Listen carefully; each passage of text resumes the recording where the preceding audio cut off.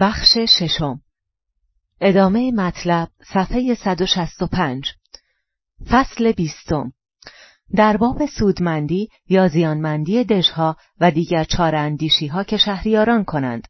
برخی از شهریاران برای ایمن داشتن دولت خیش سلاح‌ها را از دست رعایای خود باز ستاندند. برخی دیگر بخشبندی‌های سرزمین‌های زیر فرمان خود را همانگونه نگاه داشتند و برخی آگاهانه دشمنانی برای خود تراشیده اند. برخی دیگر کوشیده اند آنانی را که در آغاز زمامداری به دیشان بدگمان بودند به سوی خود کشند. برخی دژ برپا کردند و برخی دیگر دژها را ویران کردند. در باب این سیاستها هیچ حکمی نتوان کرد مگر آنکه بدانیم در کجا و از چه رو چنین سیاستهایی را در پیش گرفتند. با این همه میخواهم تا آنجا که در این باب حکمی کلی میتوان کرد درباره آن سخن رانم. هیچ شهریار نوخاسته تا کنون سلاح را از رعایای خیش باز نستانده است، بلکه اگر آنان را بی سلاح دیده همواره ایشان را سلاح بخشیده است، زیرا با سلاح دار کردن آنان خود را سلاح دار می کنی و آنانی را که گمان سرکشی در حق ایشان رود سرسپرده می کنی و سرسپردگان نه تنها سرسپرده می مانند که از رعایا به هواخواهانت بدل می شوند. با بخشیدن این امتیاز به گروهی به پشتگرمی ایشان از دیگران آسوده خاطرتر توانی بود. برخورداران از این رفتار دوگانه به تو وابسته تر خواهند شد. دیگران نیز از این باب بر تو خورده نخواهند گرفت، زیرا انصاف خواهند داد که آنانی ناگزیر می باید برخوردارتر باشند که بیشتر در خطرند و کارشان سنگین تر. اما اگر سلاح را از ایشان بازگیری، این کار ایشان را سرکوفتی خواهد بود و نشانه‌ای از آن که تو را از سر ترس یا بدگمانی به دیشان پشتگرمی نیست و این هر دو مایه نفرت ایشان از تو خواهد شد و نیز از آنجا که بی سلاح و سپاه نتوان ماند، ناگزیر به سپاهیان مزدور رویاور میشوی که خصلت‌های ایشان را پیش از این برشمردم. اینان اگر کارآمد نیز باشند چندان نیرومند نیستند که تو را از آسیب دشمنان قدرتمند و رعایای بداندیش در امان دارند. از این رو چنان که گفتم شهریار نوخاسته در یک شهریاری نوبنیاد همواره سپاهی از آن خیش برپا می دارد و تاریخ پر است از این چنین نمونه ها. اما شهریاری که سرزمینی تازه می گشاید و آن را همچون پاره‌ای به کشور دیرین خیش می پیونداند، می باید سلاح را از چنگ مردمان آن بدر آورد، مگر آنان که به هنگام فراچنگ آوردن آن سرزمین به هواداری وی برخاستند. اما اینان را نیز با گذشت زمان و به هنگام می باید از نیرو و مردی انداخت و سامان کارها را چنان می باید داد که سلاحداران کشور همگی از همان سپاهیان خودی باشند که در کنارت در همان سرزمین دیرینت به سر می بردند. نیاکان ما و به ویژه آنانی که در میانشان خردمند به شمار می آمدند همواره می گفتند که برای در چنگ داشتن پیستویا مردم آن را ادامه مطلب صفحه 167 می باید به دار و دست بازی انداخت و پیزا را با باروبندی نگاه داشت و از این رو در برخی از شهرهای فرمانگذار خود دو دستگی ها را دامن می زدند تا آنها را بهتر زیر فرمان داشته باشند. این کار تا زمانی که قدرت‌ها در ایتالیا کمابیش همتراز بودند چه بسا سودمند بود، اما امروزه گمان نمی‌کنم چنین روشی را بتوان سفارش کرد، زیرا باور ندارم که از این دسته‌بندی‌ها کسی بهره‌ای برده باشد، زیرا با سررسیدن دشمن شهرهایی که اینگونه دو پاره شدند به زودی از دست می‌روند، چرا که طرف ناتوانتر به دشمن بیرونی روی می‌کند و دیگران را نیز یارای ایستادگی نخواهد بود. به گمانم به همین دلیل ها بود که ونیزیان در شهرهای خراج گذار خیش تخم دار و دسته های گوئلف و گیبلین را کاشتند و اگرچه هرگز نگذاشتند کار به خونریزی بیانجامد، دو دستگی را میانشان دامن میزدند تا به کشاکش میان خود سرگرم باشند و دست در دست یکدیگر به ضد ایشان برنخیزند. اما این کار به کام ایشان نشد و هنگامی که در وایلا شکست خوردند، یکی از دو دسته دلیری کرد و به زودی تمامی ایالت را از چنگ ایشان به در آورد. افزون بر این، چنین روش‌هایی نشانه کمتوانی شهریار است. در یک پادشاهی پرتوان هرگز به چنین دو دستگی‌ها میدان ندهند، چرا که این کارها در روزگار صلح به کار آیند و رعایا را از این راه آسانتر مهار توان کرد. اما در روزگار جنگ نادرستی این سیاست پدیدار شود. بیگمان شهریاران آنگاه به بزرگی رسند که بر دشواری‌ها و دشمنی‌ها چیره گردند و بخت نیز چون بخواهد شهریاری نوخاسته را به بزرگی رساند که بیش از پادشاهان ارسی به نام بلند نیاز دارند. دشمنانی برای وی می‌آفرینند و به میدان نبرد می‌آورند تا با چیرگی بر آنان از نردبامی که دشمنانش از برای وی فراهم آوردند برشود. از این رو بسیاری برانند که شهریار دانا چون روزگار با وی یار باشد، میباید زیرکانه آتش دشمنی‌ها را در پیرامون خیش برافروزد تا با فرونشاندنشان خیش را بلند آوازه تر گرداند. شهریاران، به ویژه شهریاران نوخاسته، در میان آنانی که در آغاز کار خیش بدیشان بدگمان بودند، یارانی وفادارتر و کارآمدتر یافتند تا در میان آنانی که از آغاز بدیشان پشت گرم بودند. پاندولفو پتروچی، شهریار سینا، با تکیه بر کسانی که در آغاز بدیشان بدگمان بود، درازتر فرمان روایی کرد تا دیگران. اما در این باب حکمی کلی نمیتوان کرد، زیرا بستگی به روزگار دارد. تنها میخواهم گفت که به دست آوردن دل آنان که در آغاز کار شهریاری در شمار دشمنان بودند هیچ دشوار نیست، اگر که کسانی باشند نیازمند پشتیبان.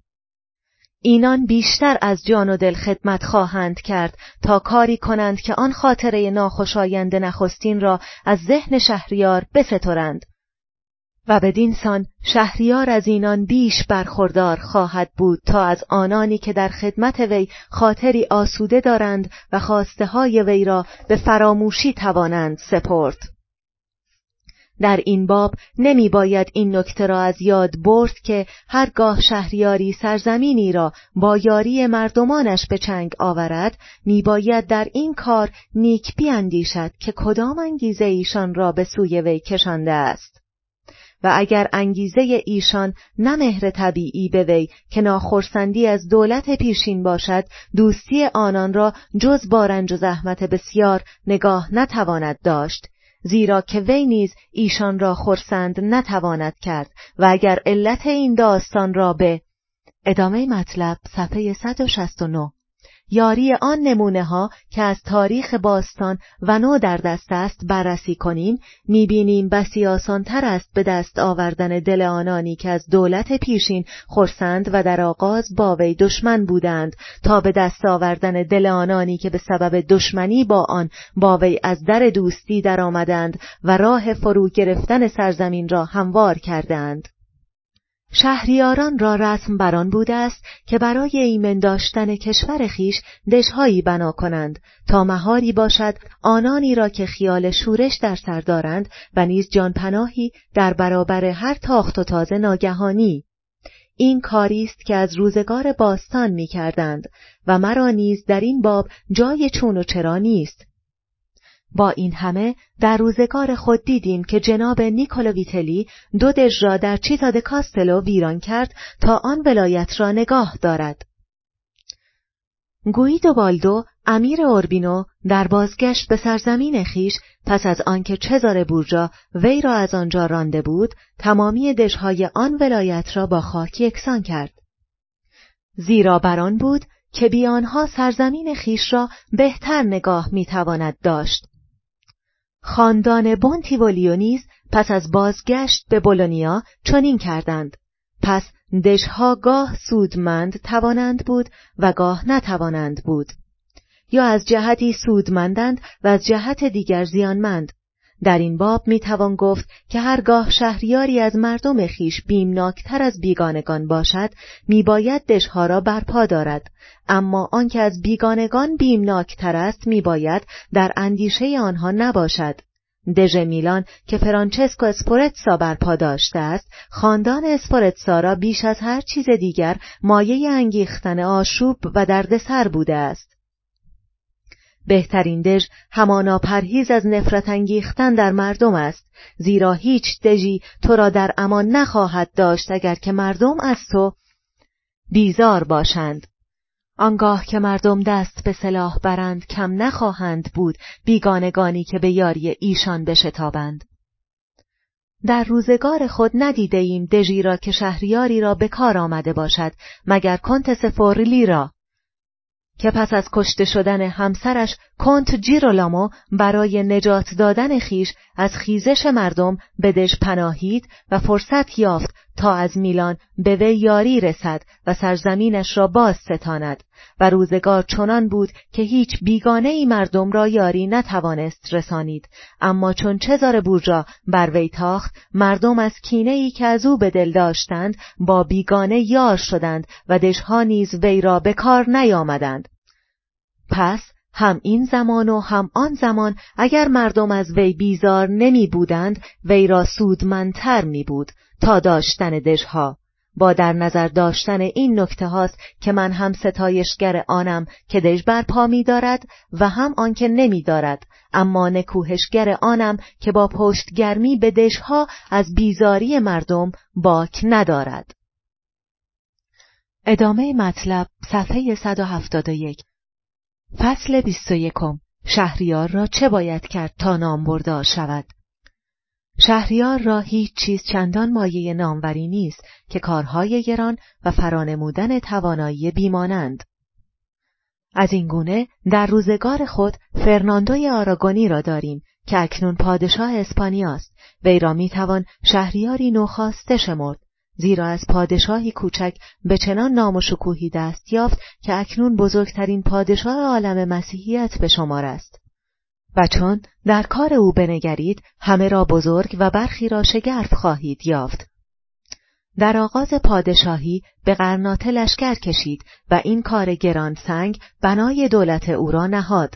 نخست این کار را با آرامش تمام و بی هراس از هیچ مانع به پیش برد و خاطر بارونهای کاستیل را چنان بدان سرگرم داشت که از هر کار دیگر باز ماندند و تا خبردار شوند وی نامآور گشته و بر ایشان چیرگی یافته بود. با پول کلیسا و مردم توانست لشکری بیاراید و با آن جنگ دراز پایه چنان سپاهی را بگذارد که مایه ناموری او گشته است. افزون بر آن بهر دست یازیدن به کارهای گرانتر همچنان به نام دین دست به بیرحمی دیندارانه زده است و مسلمانان را از پادشاهی خیش تارانده و بیرون رانده است، کاری که دلازارتر و حیرت انگیزتر از آن نمیتوان یافت. در زیر لوای دین به آفریقا تاخت و به ایتالیا لشکر کشید و سرانجام به فرانسه حمله برد. بدینسان همواره دستن در کار و در اندیشه کارهای بزرگ بوده است و ذهن رعایا را همواره در هیجان و شگفتی نگران سرانجام کار نگاه داشته است. و چنان هر کار وی از کاری دیگر میزاید که هیچ کس فرصت نمییابد دست به کاری خلاف آن زند. و نیز نیک است که شهریار در گشاد و بست کارهای داخلی کشور دست به کارهای شگرف زند. چنانکه در باب جناب برنابوی میلانی میشنویم: چون کسی در زندگی اجتماعی دست به کاری شگرف زند خوب یابد، شهریار میباید آن را چنان پاداش یا کیفر دهد که بر سر زبانها افتد. بالاتر از همه آنکه شهریار در هر کار میباید چنان باشد که در بزرگی و کاردانی انگشت نمای همگان شود. همچنین از برای شهریار مایه ارجمندی است که دوستی راستین یا دشمنی راستین باشد، یعنی خود را بی هیچ پروا هوادار یکی و دشمن دیگری نشان دهد. این سیاست همواره سودمندتر از بی‌طرف ماندن است، زیرا چون دو همسایه قدرتمند تو با یکدیگر درگیر شوند و یکی بر دیگری چیره شود، برای ترس از آن که پیروز است تو را دلیلی هست یا نیست. در هر دو حال تو را همان به که آشکارا جانب یکی را بگیری و به درستی وارد میدان شوی، زیرا در صورت نخست که جانب هیچ یک را نگرفته‌ای همواره اسیر چنگال آن خواهی بود که پیروز ادامه مطلب صفحه 173 گشته است و این مایه شادی و خوشی آن است که شکست خورده است و تو را نه عذری هست، نه پشتیبانی، نه پناهی. زیرا آن که پیروز گشته است دوست بی‌وفا نخواهد، چرا که در روز دشواری وی را یار نباشد، و آن که باخته است تو را پناه نخواهد داد، چرا که سلاح بر نگرفته‌ای و در سرنوشت وی انباز نگشته‌ای. آنتیوخوس به فراخوان آیتولیان به یونان آمد تا رومیان را از آنجا براند. وی فرستگانی نزد آخاییان فرستاد تا ایشان را که دوست رومیان بودند به بی‌طرفی فراخوانند. از دیگر سوی رومیان آخاییان را به برگرفتن سلاح در جانب خود برمی‌انگیختند. ماجرا به شورای آخاییان برده شد و در آنجا فرسته آنتیوخوس ایشان را به بی‌طرفی فراخواند. اما فرسته روم در پاسخ گفت این که شما را اندرز میگویند که در این جنگ پای خود را کنار کشید، چیزی زیانبارتر از این از برای شما نیست، زیرا با این کار بی هیچ سربلندی، بی هیچ افتخار در چنگال آن که پیروز گشته است اسیر خواهید بود. و همیشه چنین است که آن که دوست تو نیست خواهان بی‌طرفی توست، و آن که دوست توست خواهان سلاح برگرفتن و به میدان آمدن. شهریاران دودل برای گریز از خطر رویاروی چه بسا راه بی‌طرفی در پیش گیرند و با این کار راه نابودی خود را. اما شهریاری که یک دله به هواداری از یک سو برمیخیزد، چون آن سو که بدان پیوسته‌ای پیروز شود، هرچند که نیرومند باشد و تو هرچند در چنگ وی، باز وامدار تو خواهد بود و پابسته دوستی تو و هیچ آدمی چندان بی آزرم نیست. ادامه مطلب صفحه 174 که در ناسپاسی خود را انگشت نما کند. دیگر آنکه هیچ پیروزی چندان تمام نیست که پیروز را نیازی به هیچ دوراندیشی نباشد، به ویژه به حق شناسی.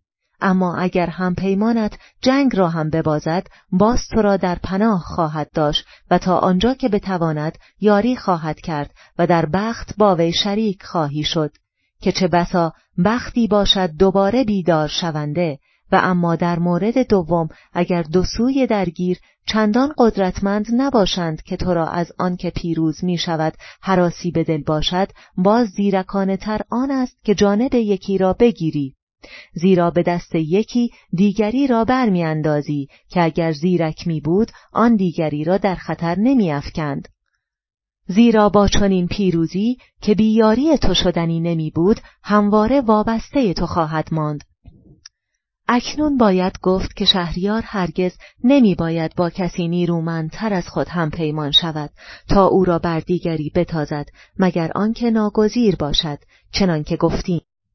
زیرا چنان هم پیمانی اگر به پیروزی بیانجامد تو در چنگال وی خواهی بود و شهریاران می باید تا آنجا که می توانند بپرهیزند از اینکه در چنگال دیگران باشند. ونیزیان به ضد امیر میلان با فرانسویان همدست شدند و همین سبب از پا درآمدنشان شد، زیرا می توانستند همدست نشوند. اما اگر چاره‌ای جز آن نباشد، چنانکه فلورانسیان هنگام تاخت و تاز لشکریان پاپ و اسپانیا به لومباردیا کردند، به دلیل‌هایی که برشمردیم شهریار می باید جانب یک سو را بگیرد. هیچ دولتی نمی باید گمان کند که همیشه راه ایمنی را برمیگزیند، بلکه می باید هیچ راهی را خالی از خطر نداند، زیرا نظام کار جهان چنان است که گریز از یک گرفتاری ما را به گرفتاری‌های دیگر می کشاند. اما زیرکی همانا شناخت چند و چون گرفتاری‌ها و برگزیدن کم دردسرترهاست. افزون بر این، شهریار میباید نشان دهد که دوستدار هنر و کاردانی است، میباید مردان با هنر را ارج نهد و سرآمدان هر پیشه را بزرگ دارد. همچنین میباید رعایای خیش را دلگرم کند تا با خاطر آسوده به پیشه خیش پردازند.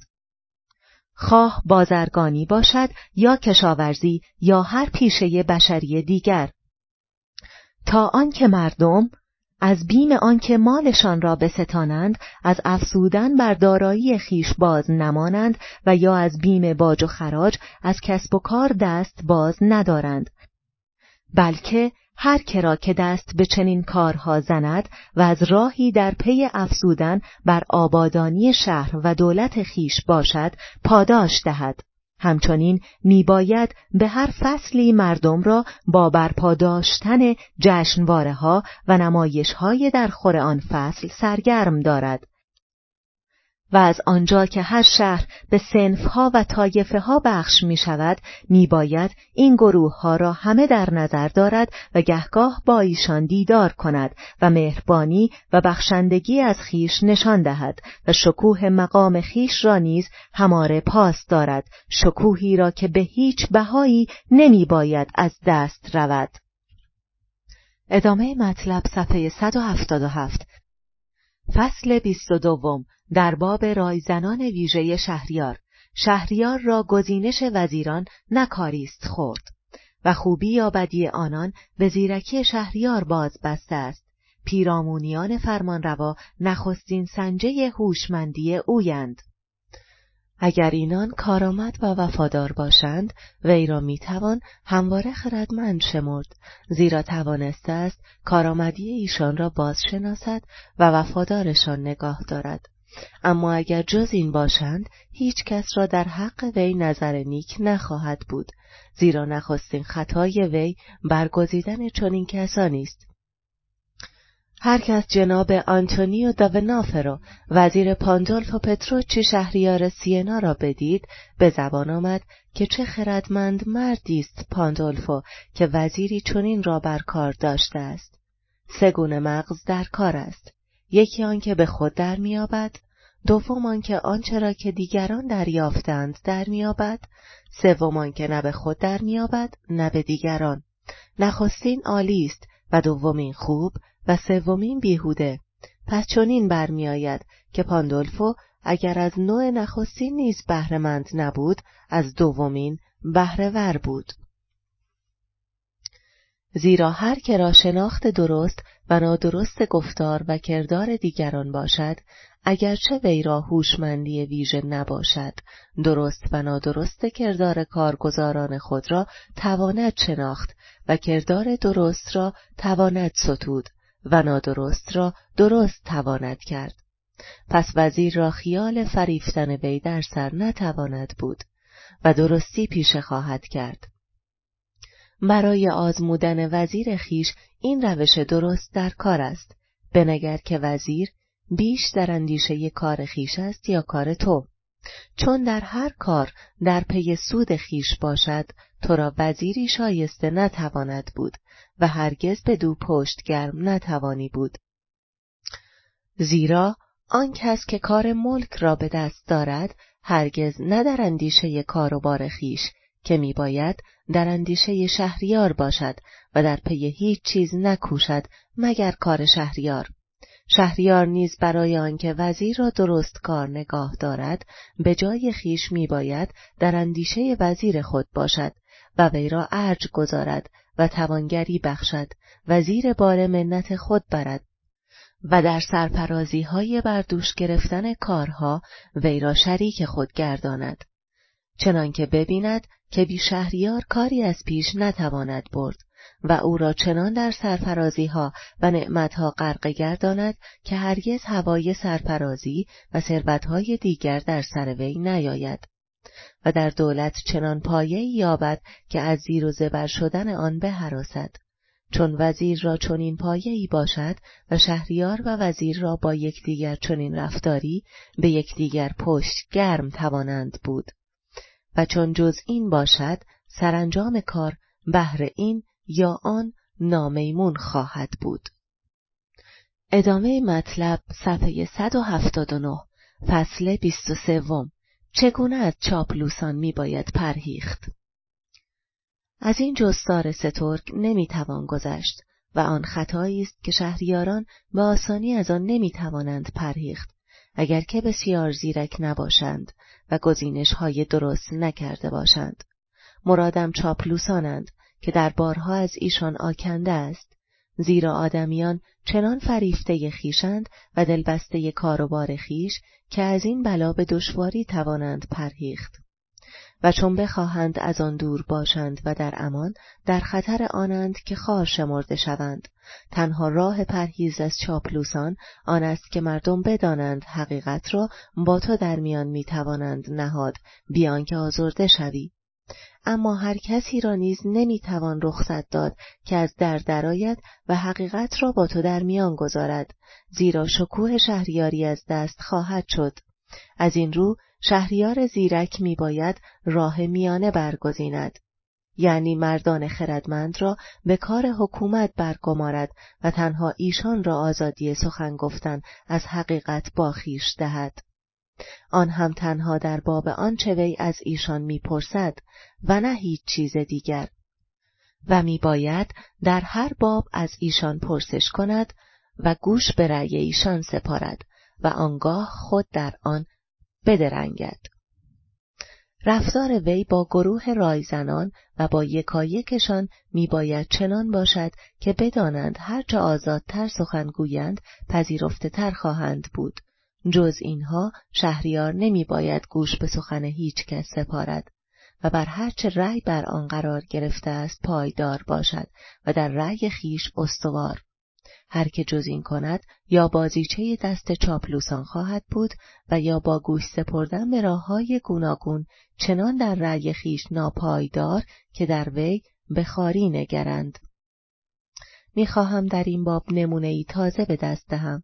اسقف لوچا که در خدمت امپراتور کنونی ماکسیمیلیان است، در باب اعلیحضرت می گفت که وی هیچگاه با هیچ کس رای نمی زند و هیچ کاری نیز چنان که خواست اوست به انجام نمی رسد. علت آن است که وی راه و روشی خلاف آنچه گفتیم در پیش دارد. امپراتور از آنجا که مردی است پنهانکار، آنچه را که در سر دارد با کسی در میان نمی گذارد و با کسی رای نمی زند. اما همین که دست به کار آنها شد، دیگران از آنها با خبر می شوند و پیرامونیان در برابر انجام آنها ایستادگی می کنند و از آنجا که طبعی نفوذ ناپذیر دارد از آن هدف به دور می افتد. بدین گونه آنچه امروز می بافد فردا از هم می شکافد و هیچ کس نداند که وی را خواسته کدام است و چه ها در سر دارد و بر رأی وی تکیه نتوان کرد. از این رو شهریار می باید همواره با دیگران رای زند، اما تنها آنگاه که خود خواهد، نه آنگاه که دیگران خواهند، و هر که را بی اشارت وی اندرز گوید بر جای خود نشاند، اما می باید پیوسته در پرس‌وجو باشد و از برای شنیدن حقیقت وی را گوشی شنوا باشد و بر آن کس که به جهتی حقیقت را از وی پنهان می دارد خشم گیرد. بسیاری برانند که ادامه مطلب صفحه 181 اگر شهریاری به زیرکی نامدار باشد، این زیرکی نه از او که به سبب داشتن رایزنان شایسته در پیرامون خیش است، اما این گمان خطاست، زیرا اصل خطا ناپذیر آن است که شهریاری را که خود زیرک نباشد اندرز زیرکانه نتوان گفت، مگر آنکه به یاری بخت خود را به دست کسی سپرده باشد بسیار زیرک که در همه کار کارگردان وی باشد. در این چنین مورد اگرچه وی را رای زنی شایسته هست، اما چنین وضعی دیر نپاید و آنکه سر رشته کار را به دست دارد به زودی وی را برکنار کند. شهریاری که خود زیرک نباشد و با چند تن رای زند هرگز به رأی یگانه نتواند رسید و نخواهد دانست که آن رأی‌ها را چگونه با رأی خویش همساز کند. زیرا هر رایزنی در پی سود خویش است و وی هرگز نخواهد دانست که آن رأی‌ها را چگونه دریابد و با هم سازگار گرداند و جز اینان نیز نتوان یافت. زیرا مردم همواره با تو ناراستند، مگر آنکه ناگزیر از راستی باشند. پس نیکویی اندرز از هر کس که باشد به زیرکی شهریار باز بسته است، نه زیرکی شهریار به نیکویی اندرزها. ادامه مطلب صفحه 183. فصل 24. چرا شهریاران ایتالیا کشورهاشان را از کف دادند؟ اگر آنچه را که یاد کردیم زیرکانه بنگرند، شهریاری نخاسته را چنان خواهد نمود که گویی پادشاهی است دیرینه و دولت وی را به زودی چنان ایمنی و استواری بخشد که گویی دیری است تا بر تخت تکیه زده است. زیرا مردم در کردار شهریار نوخاسته باریکتر مینگرند تا در کردار شهریار ارث برده و چون کردار وی را هنرورانه یابند، بیش از آنان که از دودمان شهریارانند دلها را به سوی خود کشاند و مردم را به سوی خود سرسپرده کند. زیرا مردم بیشتر در اندیشه اکنونند تا گذشته و چون روزگار خویش را خوش یابند بدان خرسند خواهند بود و در پی چیزی دیگر نخواهند رفت، بلکه با جان و دل به هواداری وی برخواهند خواست. اگر که شهریار در آنچه باید کرد کوتاهی نکند و بدینسان از شکوهی دوچندان برخوردار خواهد شد، هم از اینکه شهریاری نو پی افکنده است و هم از اینکه آن را به قانونهای نیک و ساز و برگ نیک و هم پیمانان نیک و رهبری نیک آراسته است. همچنان که دوچندان مایه سرافکندگی است شهریارزاده ای را که از سر بیخردی تاج و تخت خویش را از کف بدهد. و چون در کار فرمان روایانی بنگریم که در روزگار ما در ایتالیا دولت خویش را از کف دادند، کسانی همچنان پادشاه ناپل و امیر میلان و دیگران، نخست در همگان خطایی در باب سپاه آرایی می‌بینیم که دلیل‌های آن را به شرح برشمردیم. آنگاه می‌بینیم که برخی از آنان مردم را دشمن خویش ساختند و یا اگر مردم را با خود داشتند نتوانستند والاتباران را بهر خویش نگاه دارند. اگر این خطاها در میان نباشد، دولتی که چندان نیرومند باشد که بتواند سپاهی به میدان آورد هرگز از دست نخواهد شد. فیلیپوس مقدونی نه آنکه پدر اسکندر بزرگ بود، بل آنکه از دست تیتوس کوینتیوس شکست خورد، در قیاس با روم و یونان که به وی تاخته بودند کشوری کوچک داشت. اما از آنجا که مردی بود جنگاور و نیک می‌دانست که مردم را چگونه خرسند می‌باید داشت و از والاتباران در امان ماند، سالها توانست با آنان در جنگ باشد و سرانجام اگر چه چند شهر را از کف بداد، توانست پادشاهی خویش را نگاه دارد. پس این شهریاران ما که پس از سالها کشورداریان را از کف داده اند، نمی باید بر بخت بد که بر تن آسانی خویش نفرین کنند. چرا که در روزگار آرامش در اندیشه ناآرامی آینده نبودند و این یک خطای همگانی بشر است که به هنگام آرامش هوا در اندیشه فرارسیدن طوفان نیست. و چون روزگار ناخوش فرارسید، به جای ایستادگی در اندیشه گریز بودند و بدان امید بسته بودند که مردم از دست بدکاری‌های کشورگشایان به تنگ آیند و ایشان را باز فراخوانند. ادامه مطلب صفحه 185. این سیاست نیز اگر چاره‌ای دیگر نباشد نیک است. اما بیگمان خطاست اگر به این امید از چاره جویی‌های دیگر بازمانیم، زیرا هیچ کس نخواهد بر زمین خورد به امید آنکه کسی دست وی را بگیرد.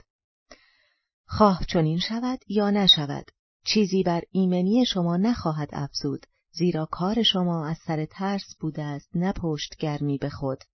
تنها روش درست و بیگزند و پایدار پشتگرمی به خویش است و هنر خویش. ادامه مطلب صفحه 187. فصل 25. در کارهای بشری بخت تا کجا دستن در کار است و چگونه با آن میتوان ستیزید. بر من پوشیده نیست که بسیاری بران بودند و هستند که گردش کار جهان به دست بخت است و خدا، چنانکه بشر و زیرکی بشری را در گردش آن اثری نتواند بود و کار آن را چاره‌ای نیست. بنابراین چون این حکم می کنند که نمی باید بسیار در کار جهان کوشید و کارها را می باید به دست قضا سپرد. این باور در روزگار ما همه گیرتر است، زیرا در این روزگار زیر و زبر شدنهایی رخ داده است که در وهم نمی گنجد و خود شاهد آن بوده ایم و هر روزه هستیم. من نیز چون در کار روزگار می نگرم گهگاه بدین اندیشه می گرایم. با این همه برای آنکه آزادی اراده ایمان یکسره از دست نشده باشد، برانم که چه بسا نیمی از کارها به دست بخت باشد، اما نیمی دیگر یا کمابیش نیمی دیگر را به دست ما سپردند. من بخت را به رود سرکشی همانند می کنم که چون سر برکشد دشتها را فرو گیرد و درختان و بناها را سرنگون کند و خاک را از جایی کند و به جایی دیگر افکند و هر کسی از برابرش گریزد و در پیشگاه خروشش به خاک افتد و هیچ چیزی را در برابر آن یارای ایستادگی نباشد. با این همه اگرچه طبعش چنین است، اما چنین نیست که در روزگار آرامش از مردم کاری بر نیاید، بلکه بر آن سدها و خاکریزها بنا توانند کرد تا به هنگام سرکشی سرریزش به آبراهی ریزد یا آنکه چنان بی امان و زیانبار بر نجوشد. بخت نیز این چنین است و آنجا نیروی خود را نشان می‌دهد که هیچ ساز و برگی برای ایستادگی در برابرش فراهم نکرده باشند و خروشان بدان سو می‌تازد که می‌داند هیچ سد و سیل بندی در برابرش برپا نداشتند. اگر در کار ایتالیا بنگرید که صحنه آنچنان زیر و زبر شدنها بوده است و بدانها دامن زده است، خواهید دید که کشوری است بی سد و سیل بند. اما اگر همچون آلمان و اسپانیا و فرانسه برای آن ساز و برگی فراهم کرده بودند، دیگر هیچ سیلابی چنین زیر و زبر شدنهای بزرگ فرا نمی آورد یا آنکه هرگز کار بدانجا نمی رسید. همین اندازه بحث کلی در باب ستیزیدن با بخت مرا بس، اما برای آنکه به موردهای خاص پرداخته باشم میگویم هستند شهریارانی که امروز در اوج کام روایی میبینیدشان و فردا به خاک سیاه نشسته، بی آنکه در خوی و منش ایشان هیچ دگرگونی پدید آمده باشد. بگمانم نخستین علت همان است که پیش از این به شهر باز گفتیم، یعنی شهریاری که بنای کار خویش را یکسره بر بخت نهد، روزی که بخت از وی روی بگرداند کارش زیر و زبر می شود. و نیز به گمان من کامیاب آن کس است که کردار وی همساز با طبع زمانه باشد و همین گونه ناکام کسی است که کردارش با زمانه ناسازگار باشد، زیرا مردمان برای دستیابی به هدف خویش یعنی بزرگی و ثروت. ادامه مطلب صفحه 189. شیوه‌های گوناگون در پیش می‌گیرند. یکی پروا و دیگری بی پروایی، یکی زور و دیگری نیرنگ، یکی شکیب و دیگری شتاب. با همه این روش‌های گوناگون به هدف می‌توان رسید و نیز می‌توان دید که از دو مرد با پروا یکی به هدف رسد و یکی نرسد و همچنین دو مرد با دو روش گوناگون به یکسان کامیاب می‌شوند، حالانکه یکی از آن دو با پرواست و دیگری شتابکار. اینها همه پیامدهای طبع زمانه و سازگاری یا ناسازگاری روشها با آن است. پس چنان که گفتیم دو کس با دو روش جداگانه به یک هدف توانند رسید و از دو تن که به یک روش کار کنند یکی به هدف رسد و دیگری نرسد. این از آنجاست که گردش روزگار بر یک قرار نیست و در نتیجه خوبی و بدی روشها، یعنی چه بسا مزاج روزگار با روش کسی که پروا و آهسته روی پیشه کند سازگار باشد و آن روش نیک از کار درآید و وی کامیاب برآید، اما همو با دگرگشت روزگار کارش به نابودی کشد، زیرا راه و روش خویش را دگرگون نکرده است. هیچ کس را چندان زیرک نمیتوان یافت که بداند روش خود را چگونه با گردش روزگار سازگار کند و دلیل آن تنها نه آن است که خوی و منش خویش را دگر نتواند کرد، بلکه همچنین به این دلیل است که بر اثر کامیابی‌های گذشته با آن روش به دگرگون کردن آن تن در نمی‌دهد.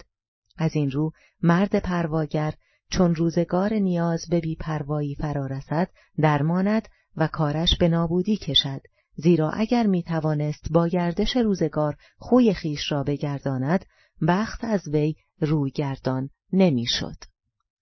پاپ یولیوس دوم در هر کاری بی‌پروا بود و زمانه را با این روش چنان سازگار می‌دید که همواره کامیاب برمی‌آمد.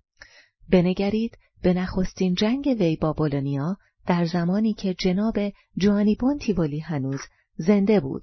آنگاه نه ونیزیان از این کار خوشنود بودند نه پادشاه اسپانیا و پاپ هنوز با فرانسه در باب این لشکرکشی در گفتگو بود که به سبب خوی تند و بی‌پروایی‌اش خود لشکر کشید.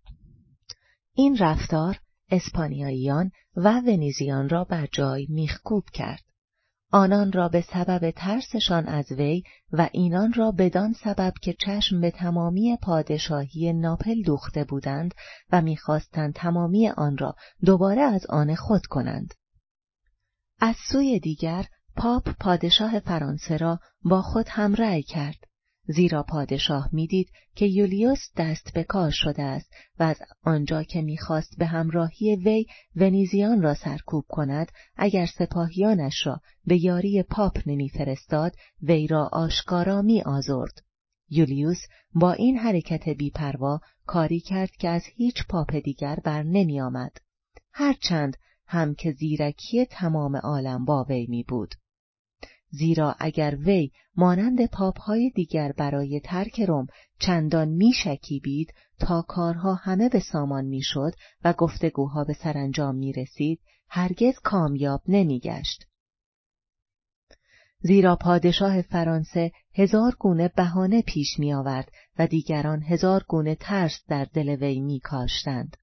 از دیگر کارهای وی در می‌گذرم که همگی همین گونه بودند و همه با کامیابی قرین، اما کوتاهی عمر وی رخصت نداد تا مزه شکست را بچشد، چرا که اگر روزگاری می‌رسید که شکیب می‌طلبید کارش به تباهی می‌کشید، چرا که هرگز از آن روشی که خوی وی می‌طلبید دست باز نمی‌کشید.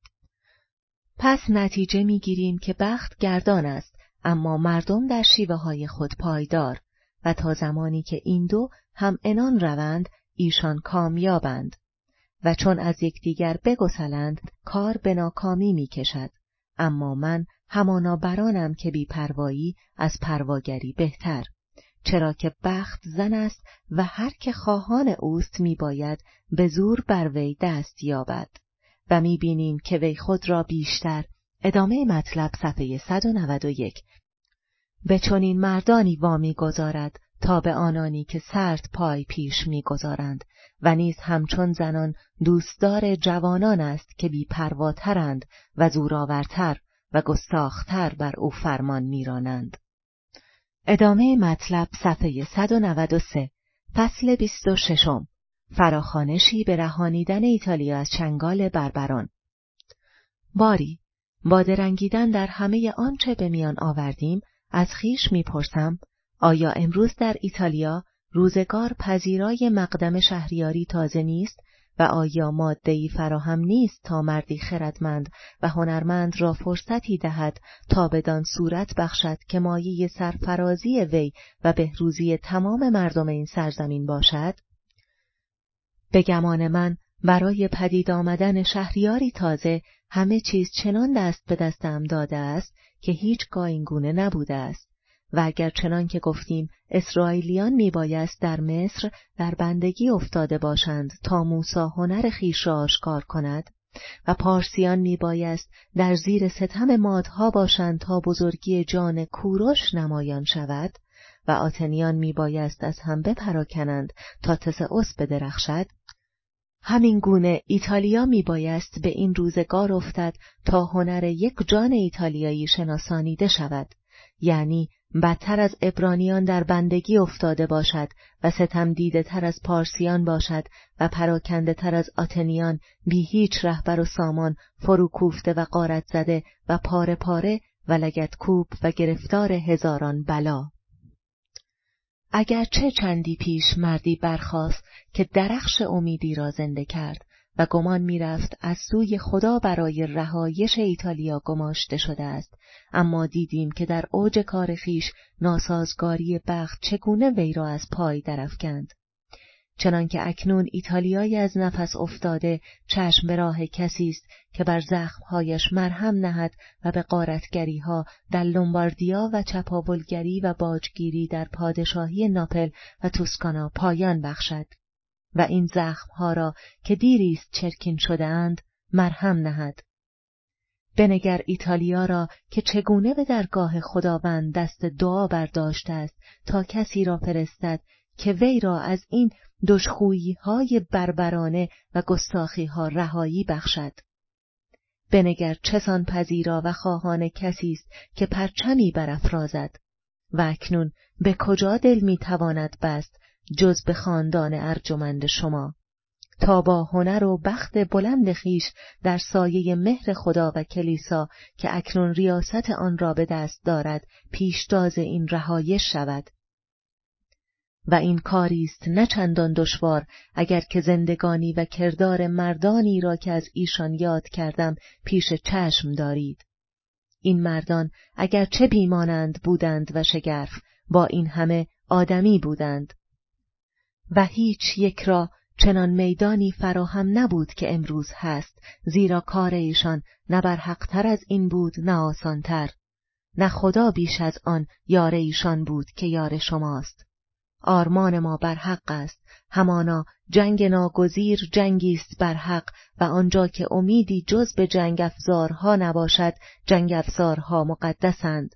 هیچگاه آمادگی بیش از این نبوده است و آنگاه که ادامه مطلب صفحه 195. آمادگی چنین باشد هیچ مشکلی در میان نیست اگر از سرمشق آن نمونه هایی که در پیش شما نهادم پیروی شود. افزون بر اینها از خدا شگفتکاری های بیمانند دیده شده است. به فرمان وی دریا دهان گشوده و ابری رهنمون کسان گشته و آب از سنگ جوشیده و خوراک از آسمان باریده است. باری اسباب بزرگی همه بهر شما آماده است تا خود چه کنید. خدا نخواهد که کارها را همه به دست خود به انجام رساند، تا از ما نستانده باشد آزادی اراده و آن بهره ای از بزرگی را که به دست ماست. جای شگفتی نیست اگر آن کارهایی که امید است از دست خاندان ارجمند شما برآید تا کنون از دست هیچ ایتالیایی دیگر که نام بردیم بر نیامده باشد. و اگر با این همه زیر و زبر شدنها که در ایتالیا رخ داده است و این همه جنگها چنین می نماید که دیگر هنر جنگاوری از این کشور رخت بربسته است، از آن روز که شیوه های گذشته دیگر به کار نیاید و کسی پای به میدان ننهاده است که شیوه هایی تازه در کار آورد. و مرد نوخاسته را کدام کار بیش از نهادن قانونها و شیوه های تازه مایه سرفرازی است. چون این چیزها اگر بنیادی استوار داشته باشد و نشانی از بزرگی در آنها باشد، وی را مایه بزرگ داشت و ستایش خواهند بود. و امروز در ایتالیا ماده آماده هر گونه صورت پذیری کم نیست. توده‌اش را هنرهاست اگر که سرانش را نیست. بنگر که ایتالیاییان در جنگ تن به تن و آویزه های چند تنی در زور و چالاکی و ترفند سرآمد دیگرانند. اما آنجا که پای سپاه ها در میان باشد با دیگران همسنگ نیستند و علت آن چیزی نیست مگر ناتوانی سران. زیرا از کاردانان کسی فرمان نمیبرد و هیچ کس خود را در کاردانی کم از دیگری نمیداند. و تا کنون هیچ کس در بخت یا هنر چندان پیش نرانده است که دیگران از وی فرمان برند. از این رو در چنین زمان درازی و در این همه جنگ که در 20 سال گذشته در گرفته، هر جا سپاهی یک سره ایتالیایی در میدان بوده، جز سرشکستگی به بار نیامده است. و گواه آن نخست جنگ‌های تاروست و سپس جنگ‌های الکساندریا، کاپوا، جنوا، وایلا، بولونیا و مستری.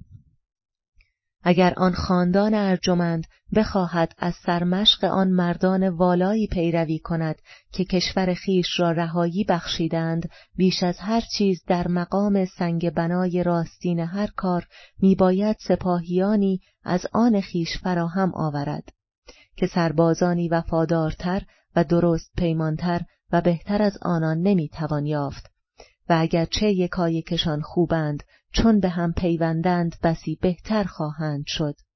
اگر که خود را زیر فرمان شهریار خیش ببینند و گرامی داشته وی با رفتار پسندیده‌اش. به چنین سپاهیانی از آن رو نیاز هست که بتوان با تکیه بر زور بازوی ایتالیایی در برابر تازندگان بیگانه ایستادگی کرد. پیادگان سوئیسی و اسپانیایی اگرچه هراس‌انگیز به نظر می آیند، آنان نیز ناتوانی‌های خود را دارند. چنانکه سپاه سومی نه تنها راه بر ایشان تواند بست که بر ایشان چیره تواند شد، زیرا اسپانیاییان را تاب حمله اسواران نیست و سوئیسیان را دل رویایی با پیادگانی که ادامه مطلب صفحه 197 همچون ایشان درآویزند و این را به چشم دیده ایم و باز توان دید که اسپانیاییان را تاب تاخت و تاز اسواران فرانسوی نیست و سوئیسیان را پیادگان اسپانیایی در هم شکستند و اگرچه مثال کاملی از این رویداد دومین نمیتوان نشان داد، با این همه نمونه ای از آن در نبرد راونا دیده شد. در آن جنگ پیادگان اسپانیایی برهنگ‌های آلمانی تاختند که لشکرآرایی ایشان مانند لشکرآرایی سوئیسیان است. اسپانیاییان با تنان چالاک در پناه سپرهای کوتاه و سایه نیزه‌ها خود را چنان به آلمانیان رساندند که ایشان از جای نتوانستند جنبید و اگر اسواران به یاری ایشان به میدان نیامده بودند، تمامی از پای در آمده بودند. با آگاهی از کم و کاستی‌های این هر دو گونه پیادگان، گونه‌ای تازه را میتوان سامان داد که هم در برابر اسواران بایستند و هم از دیگر پیادگان نرمد. و این کار را با لشکر آرایی تازه و صف آرایی تازه میتوان کرد. و این گونه نوآوری‌ها از آن گونه چیزهاست که شهریاری نوخاسته را نام و بزرگی میبخشد. نمی باید این فرصت را از دست فرو نهاد تا آنکه ایتالیا از پس این زمان دراز سرانجام روی رهایی بخش خیش را بیند. نمی توانم گفت که در همه آن سرزمین‌ها که لگدکوب بیگانگان بودند، با چه عشقی به پیش باز وی خواهند آمد. با چه تشنگی برای انتقام، با چه سرسپردگی استوار، با چه ایمانی، با چه اشک‌ریزانی. کدام در بروی وی بسته خواهد بود؟ کدام مردم سر از فرمان وی خواهند پیچید؟ کدام رشک سد راه وی خواهد شد؟ کدام ایتالیایی وی را گرامی نخواهد داشت؟